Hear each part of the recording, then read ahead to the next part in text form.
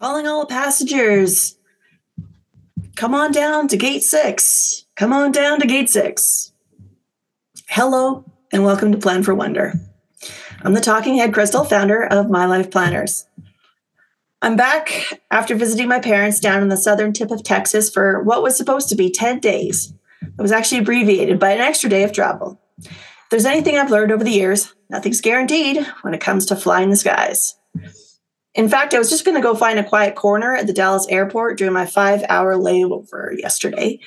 But even those plans were hiccuped by an unexpected terminal change, which required me to pack up quick, grab the SkyTrain in order to make my flight home. So if there's anything I'm learning about travel, is that wallowing in annoyance is just a drag. Instead, I choose to spin it and look for the unexpected experiences that color life. So here's the thing. When I first made plans to visit my parents, it was with the intention of being a 70th birthday present for my mom. So it was more of a double duty trip this time, actually, adding some extra joy to her day since she's been recovering from an ankle injury since she arrived a couple months back to their gated community. I don't know where you're at in your life cycle, but I've survived the parenting years with my 2 girls, well, at least the younger years, and find my headspace free just a little. And now my parents are top of mind. They would never see themselves needing support, and I'm not saying they do, but I don't think anyone ever really does until you're smack dab in the middle of it, like my mom found herself. She was enjoying a quick nap after unpacking, and a friend popped by, ringing the doorbell. In perfect mom fashion, she jarred awake, rushed to answer the door, not even noticing the very heavy metal coffee table her foot caught on, and she fell, then noticed her foot flopping unnaturally around. Yep, she snapped her ankle. My first reaction was I just had a chat with a client of mine. She's a Pilates teacher, and she was sharing how falling is the biggest factor in reducing a senior's life expectancy, which just came to mind as she told me about it a day later. I mean, I just kind of realized my mom's a senior.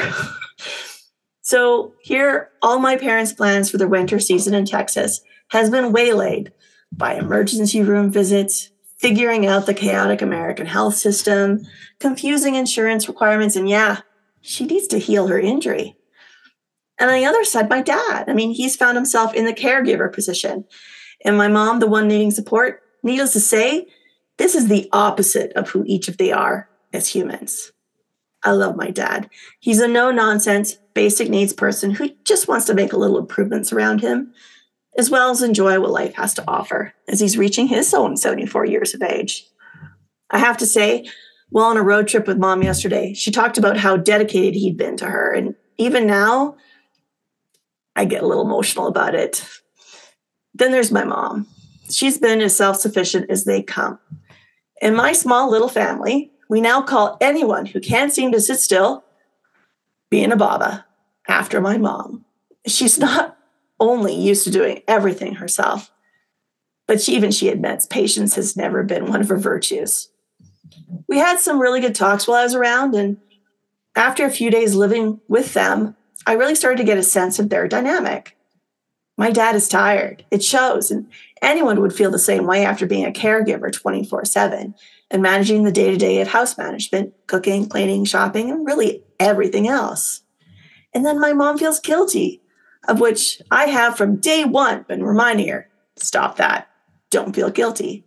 I mean, life is in seasons, and this time around it's her turn to be cared for, which is still a challenge for her.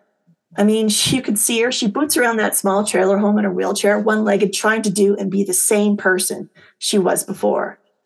She's tired of not being physically able to live her life her way, and I don't blame her at all. I mean, anyone would feel the same way. She's stubborn and still assumes that she should be as efficient and quick as she was before the accident. I mean, I could hear her grunting in exasperating frustration, simply finding shoes and putting on a shirt. And then she's still rushing from task to task. Now, what boggles my mind, regardless of the injury, is this woman is retired.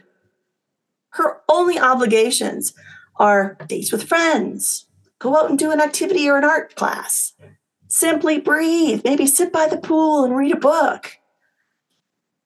So why am I sharing all of this with you today? Have you found yourself caught up rushing from one minute to the next, never really sitting still and always thinking of what's next? Well, I think my mom has something to teach you. Not only don't fall prey to a similar surprise accident out, be your own awakening trigger to slow down, but really look at your life now. Whether it's after a day at your desk, managing kids, caring for your own loved ones, do you feel like you've run a marathon? But the reality is you feel more like a hamster in its wheel. I mean, even worse, are you already thinking of the next thing to tackle before you've even completed the thing you're currently working on?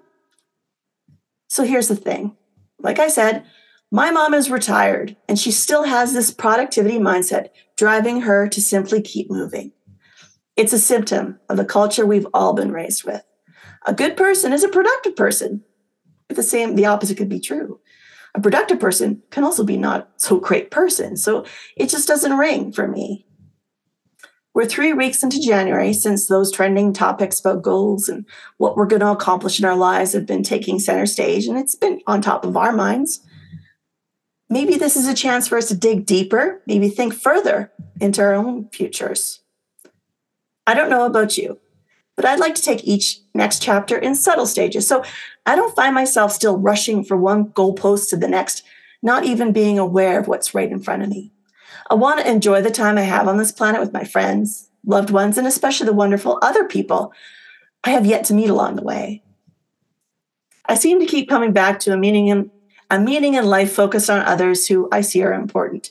And if that is the case, then guess what? I'm also a person who matters. So it's important that you don't lose sight of your own value. And when you think of the buckets in your life, your own self-care is one of them. In order to be there for others, you need to be well, physically, mentally, and emotionally. So why don't we all look at our own lives strategically by incorporating microdoses of retirement throughout our days? We learn from those around us. And for me, I've learned so much from my parents. Did they have all the answers? Hell no. I mean, no one does.